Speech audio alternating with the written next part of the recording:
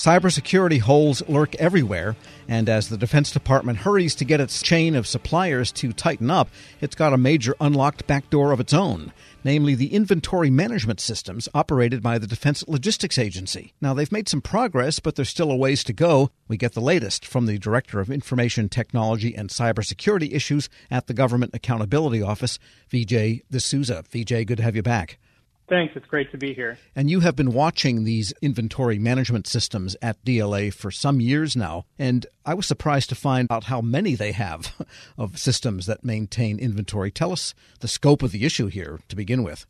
Sure. So DLA is obviously in many ways the backbone of DoD. DLA makes sure the right materials, fuel, spare parts get to the right place at the right time for both warfighters and civilian DoD employees. There have been some ongoing concerns both from GAO and within DoD and other organizations about the cybersecurity of DLA's systems. So what we did for this review that recently came out is we selected 6 key systems that do inventory management at DLA, covering things such as fuel supplies and routing of materials and payments of invoices. And we looked at how well DLA had implemented DoD's risk management framework for these systems. So this wasn't a detailed, deep dive technical review. It was more of a holistic approach to how DLA overall was implementing the DoD risk management framework. And how well were they implementing that framework? Well, we definitely identified some issues. So the risk management framework has 6 steps. And for 2 of the steps, which are categorizing risks and developing an approach to implementing security controls, we thought that DLA had done a good job. But for the other 4 areas, we identified some issues. For example, one of the areas is selecting controls, and DLA did select controls, but what we were concerned about is they didn't have a process in place to monitor some of these controls and some of the risks around these controls at the system level. You may have heard kind of a buzzword now about zero trust architecture, kind of the new thing in cybersecurity. Part of what that means is taking a look at security controls at the system level. So sort of assuming that there may be a bad actor on your network and not just monitoring things overall, but monitoring things system by system. So that was one area there were some issues. And then some of the other areas really related to kind of tracking and documentation. So DLA and DoD in general is relying heavily on a computer system to help it implement this risk management framework. And the computer system basically walks people through the steps they need to do to follow all of the steps of this risk management framework. What we found is there were some gaps in the data in the system. So DLA was kind of relying on the system to kind of make sure all the T's were crossed and I's were dotted. And there was a lot of times blank and missing information. So one example I'll give you is for monitoring, which is the last step of the risk management framework. We found that 70% of the remedial actions we had outstanding had exceeded the 1-year time frame for addressing them. So that's pretty important, right? So we had identified 1,600 remedial actions, and over 1,000 of them were past the 1-year deadline. And then of those, 1/3 of those were significant enough that they would have required a waiver from DLA management. And we didn't find any evidence of those waivers. So pretty significant as far as management oversight goes. That's just some of the issues that we identified. We're speaking with Vijay D'Souza, Director of Information Technology and Cybersecurity Issues at the GAO. And we should point out DLA handles everything that the military uses, basically, except ordnance and weapons themselves. And what's the danger here should one of these systems be breached, one of the inventory management systems actually get breached? Well, supply chain issues can have a catastrophic impact. I mean, I think the example that's made it clear to all of us is the Colonial Pipeline incident, right? So one of the things DLA is responsible for is getting fuel out to the battlefield. So if there's an error in the computer systems that identify how much fuel is needed and where it's going, you could have equipment that's unusable at a critical point in time. The same thing is true about spare parts for critical machinery. These computer systems all do sort of the underlying work of making sure things get to the right place. So if these systems are either breached or unavailable for some reason, they can have real-life impact. And are the systems in question here at DLA, are they generally hosted in their data centers? Are they old legacy-type systems, or are some of them newer cloud instances, or what do they look like? So the systems we selected for review had generally been reviewed in the last 2 to 3 years. So these are I can't go into sort of the technical details, but I would say they're not sort of by and large legacy systems. There's a reason that they were kind of reauthorized. We were trying to look again at the DLA's implementation of this newer risk management framework. Okay, and you had a series of recommendations then, fresh ones, or 5 kind of overarching ones to take care of the 1,600 that are partially acted on. Correct. So we made 5 high-level recommendations to DLA to basically give more thought to system-specific monitoring, not just rely on overall enterprise monitoring for cybersecurity, and to basically make sure the data in this sort of tracking system that they use is accurate and thorough before approving the systems. And, if you need to get a waiver because you're not able to remediate something, make sure that waiver is actually done.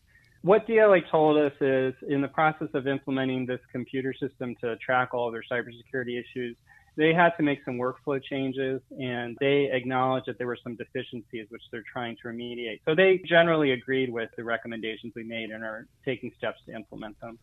And so this was a look at the management oversight and the processes for obtaining cybersecurity. Do you have any sense of whether the systems themselves are actually secure or not? Well, we did look at the technical details that, part of the cybersecurity, the risk management framework is DLA doing its own testing. And we looked at the test results that they had as part of the authorization process. And it varied system by system. Some of the systems had as few as 10% controls that were non-compliant. Some of them had as high as a third. So the situation was mixed. Now, DLA would say that they have compensating controls at the enterprise level to head off some of these issues. But as I mentioned, some of these cybersecurity issues really need to be looked at on a system-by-system level. Yeah, especially if you've got that zero trust idea. Having something down the line or at the enterprise level may not help you with an individual intrusion at a specific system. Exactly. Someone could just root around in there, and then by the time you find them, they're too late. So it stands now that they have accepted those high-level recommendations, which is, again, to kind of speed up the detailed recommendations and make sure those are done and documented. Right. Basically, for the big picture, we want DLA to be able to leverage the advantages it's receiving from the automation tool that it's using for cybersecurity, but it's got to do that by, having manual checks and using people to go behind all the automated tools to make sure the data is thorough and accurate and follows DLA's processes. And we should point out this look was requested by the chairman and ranking member of the House Armed Services Committee, so there's high-level interest in this. Yeah, definitely. And actually, this was also in part written into mandate language from the National Defense Authorization Act as well. All right, so everywhere they look, they've got some mandates there at DLA. Vijay D'Souza is Director of Information Technology and Cybersecurity Issues at the GAO. As always, thanks so much. Thanks for having me. We'll post this interview along with a link to his report at federalnewsnetwork.com/Federal Drive. Hear the Federal Drive on your schedule. Subscribe at Apple Podcasts or wherever you get your shows. Welcome to the Lessons in Leadership podcast. I'm your host, Shane Canfield, CEO of WEPA. I'm thrilled today to be joined by Rick Wade, Senior Vice President of Strategic Alliances and Outreach at the U.S. Chamber of Commerce. Previously, Rick was a Senior Advisor and Deputy Chief of Staff to Secretary of Commerce Gary Locke. He worked closely with the Obama administration, and he also worked with Commerce's Economic Development Administration to foster regional economic development in distressed areas and with the Minority Business Development Agency to create jobs through the growth of minority-owned businesses. He received a BS from the University of South Carolina and an MPA from Harvard University. Rick, welcome, and thanks so much for joining me. And thank you so much for having me. Look forward to the conversation. Rick, in today's environment, leaders have had to adapt and find new ways to lead with transparency and empathy. But can you tell us a bit about how you've adapted your leadership style? This past year has clearly presented some unique challenges that certainly me, or I as a leader, have had to adapt. You think about a pandemic, for example, that has placed us in probably one of the most challenging circumstances is sort of lead in a virtual world now. I've not been in my office for nearly a year. And the idea that we don't have the human interaction, which I think is very important when you think about the empathy that is a very important value of leadership. So trying to lead from a virtual environment, Shane, and be empathetic and be sensitive to the needs of others has presented a terribly difficult challenge. One of the other defining moments, I think, in our time that has dictated a change in leadership, if you will, was the murder of George Floyd. I think it created a whole different consciousness in America, and certainly within me, about the importance of being empathetic in the way I lead, to be inclusive, to be to lead in a way in which you're very sensitive to the impact of your decisions on others across our community. So it certainly has been a challenging year to adapt, but I'm happy to say that I'm still here and we're moving forward. Perfect. Throughout your career, what have been some pivotal moments or lessons learned that have shaped the leader that you are today? You know, there have been so many moments, Shane. I grew up in rural South Carolina. Quite honestly, at a time when I saw what legal segregation was. I mean, I wasn't able to go to an integrated school until middle school, being bused across town. And I remember, as strangely as it may sound, in 1979, I wanted to run for vice president of my student body at Lancaster High School, a little rural school. And I had to run on the ballot as vice president black, literally. And there was another candidate who ran as vice president white. And the irony of that story is that the following year, I ran for president and I won overwhelmingly. That was a lesson for me in leadership. And the lesson there was, perseverance, have the tenacity, have a vision, and overcoming barriers. And I didn't let the idea that the construct that I had to run as vice president deter me from reaching my bigger dream, which was to represent students. So I know that perhaps may be a small example of leadership, but it really did define how I view myself, the vision that I have, my willingness to fight for change. And that was the beginning. I think that set the foundation of how I lead. And there have been so many other moments. One of the most defining moments for me personally was the massacre at Mother Emanuel Church in Charleston, South Carolina. A very close friend of mine, Senator Reverend Clemente Pinckney, who lost his life.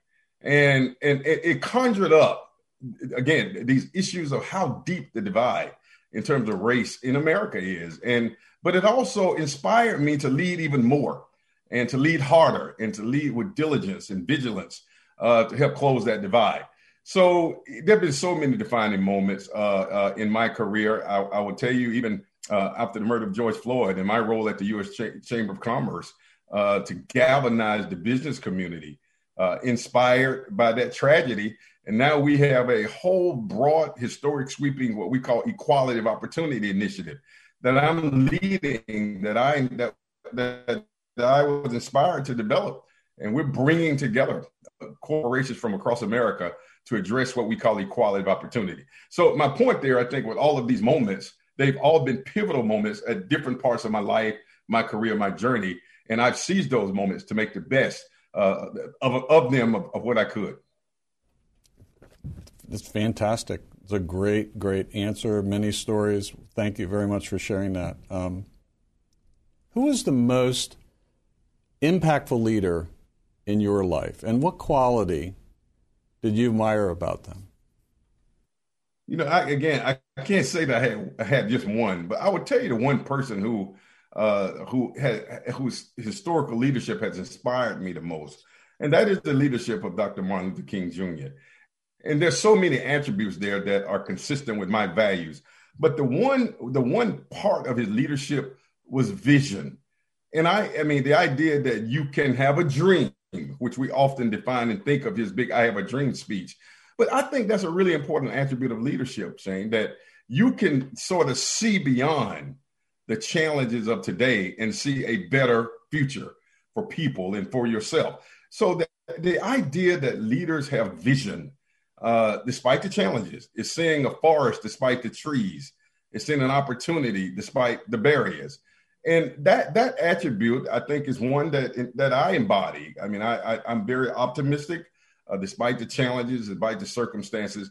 So the whole notion of vision was a very important attribute that I learned and that I've tried to emulate from the leadership of Dr. King. Wow, fantastic. And as someone who's got an extensive background in federal service and out of federal service, what advice would you give to feds looking to develop leadership skills. And you can talk about mid-career, senior career, early career. What comes to mind there? Yeah, listen, I mean, you're aware that I had the fortunate opportunity. We didn't have a Secretary of Commerce when President Obama, of course, I served as one of his senior advisors, was inaugurated. And the president asked me to go to the Department of Commerce to hold the fort down. And that was one of the most exciting experiences in my entire career, not just for the title and the wonderful experiences, but I understood the value of federal employees. And folks forget sometimes, Shane, that we political appointees, we come and go. But the folks who are grinding every day, who are at their desk no matter rain, sleet, or snow, who bring innovations, but yet don't get the credit for it because the political appointees get all the credit. I think I learned something about the humility of being a leader. And I built so many friends who were federal employees, not just at the manager level, but the frontline workers, the administrative assistants. And I was very deliberate. I mean, one of the things that I was most proud of, strangely enough, I was that guy, even though I was senior advisor to the Secretary of Commerce, and my office was on the floor, at the top floor. We call it the blue carpet, Shane. But I made a deliberate point to go eat in the cafeteria every day, as many days as I could, just to sit down and talk with employees. And I grew from that. And there were so many times where I took their ideas back to the blue carpet and said, and I told the Secretary Locke, you got to go down and sit down and talk with regular, common, everyday folks. They're in the cafeteria, not in the dining room on the blue carpet. And so he started doing that. So the point is, I think for me, the advice that I would give is to continue to do the hard work. I do think that we should do a better job in government in providing the kind of admiration for those workers as we do the high level appointees. And that may be something that I'm looking to work on myself to help continue to advocate for our federal employees. Those are hard workers. That's where the work gets done. And so I think that's a lesson for me. If there was some advice and counsel I could give, is to continue to do your work, but we have to do our work as leaders of these agencies to create ladders of success and reward and admiration for the hard work that they do. Rick, thank you very much. You've inspired me. These are tremendous insights and stories. I love every single one of them. You've got a fascinating journey in leadership yourself. And thank you very much for sharing that with us today. Well, thank you for the opportunity. Thank you. I'm Shane Canfield, CEO of WEPA. Thank you for listening to today's Lessons in Leadership podcast. And until we see you next time, take good care. This episode is brought to you by Zelle. Whenever you're sending money through an app or online, it's important to do it safely. Here are a few helpful tips. First, always make sure you know and trust the person you're sending money to. Second, confirm you have entered their contact details correctly. And finally, if you don't trust the person or your recipient is rushing you to send money right away, think twice before sending money through an app or online. Grab a 30-day free trial of Live by Live Plus, and you'll get unlimited skips, commercial-free music, and all of the podcasts and live streaming events you can handle. Visit livexlive.com/podcast1 to learn more and start your free trial.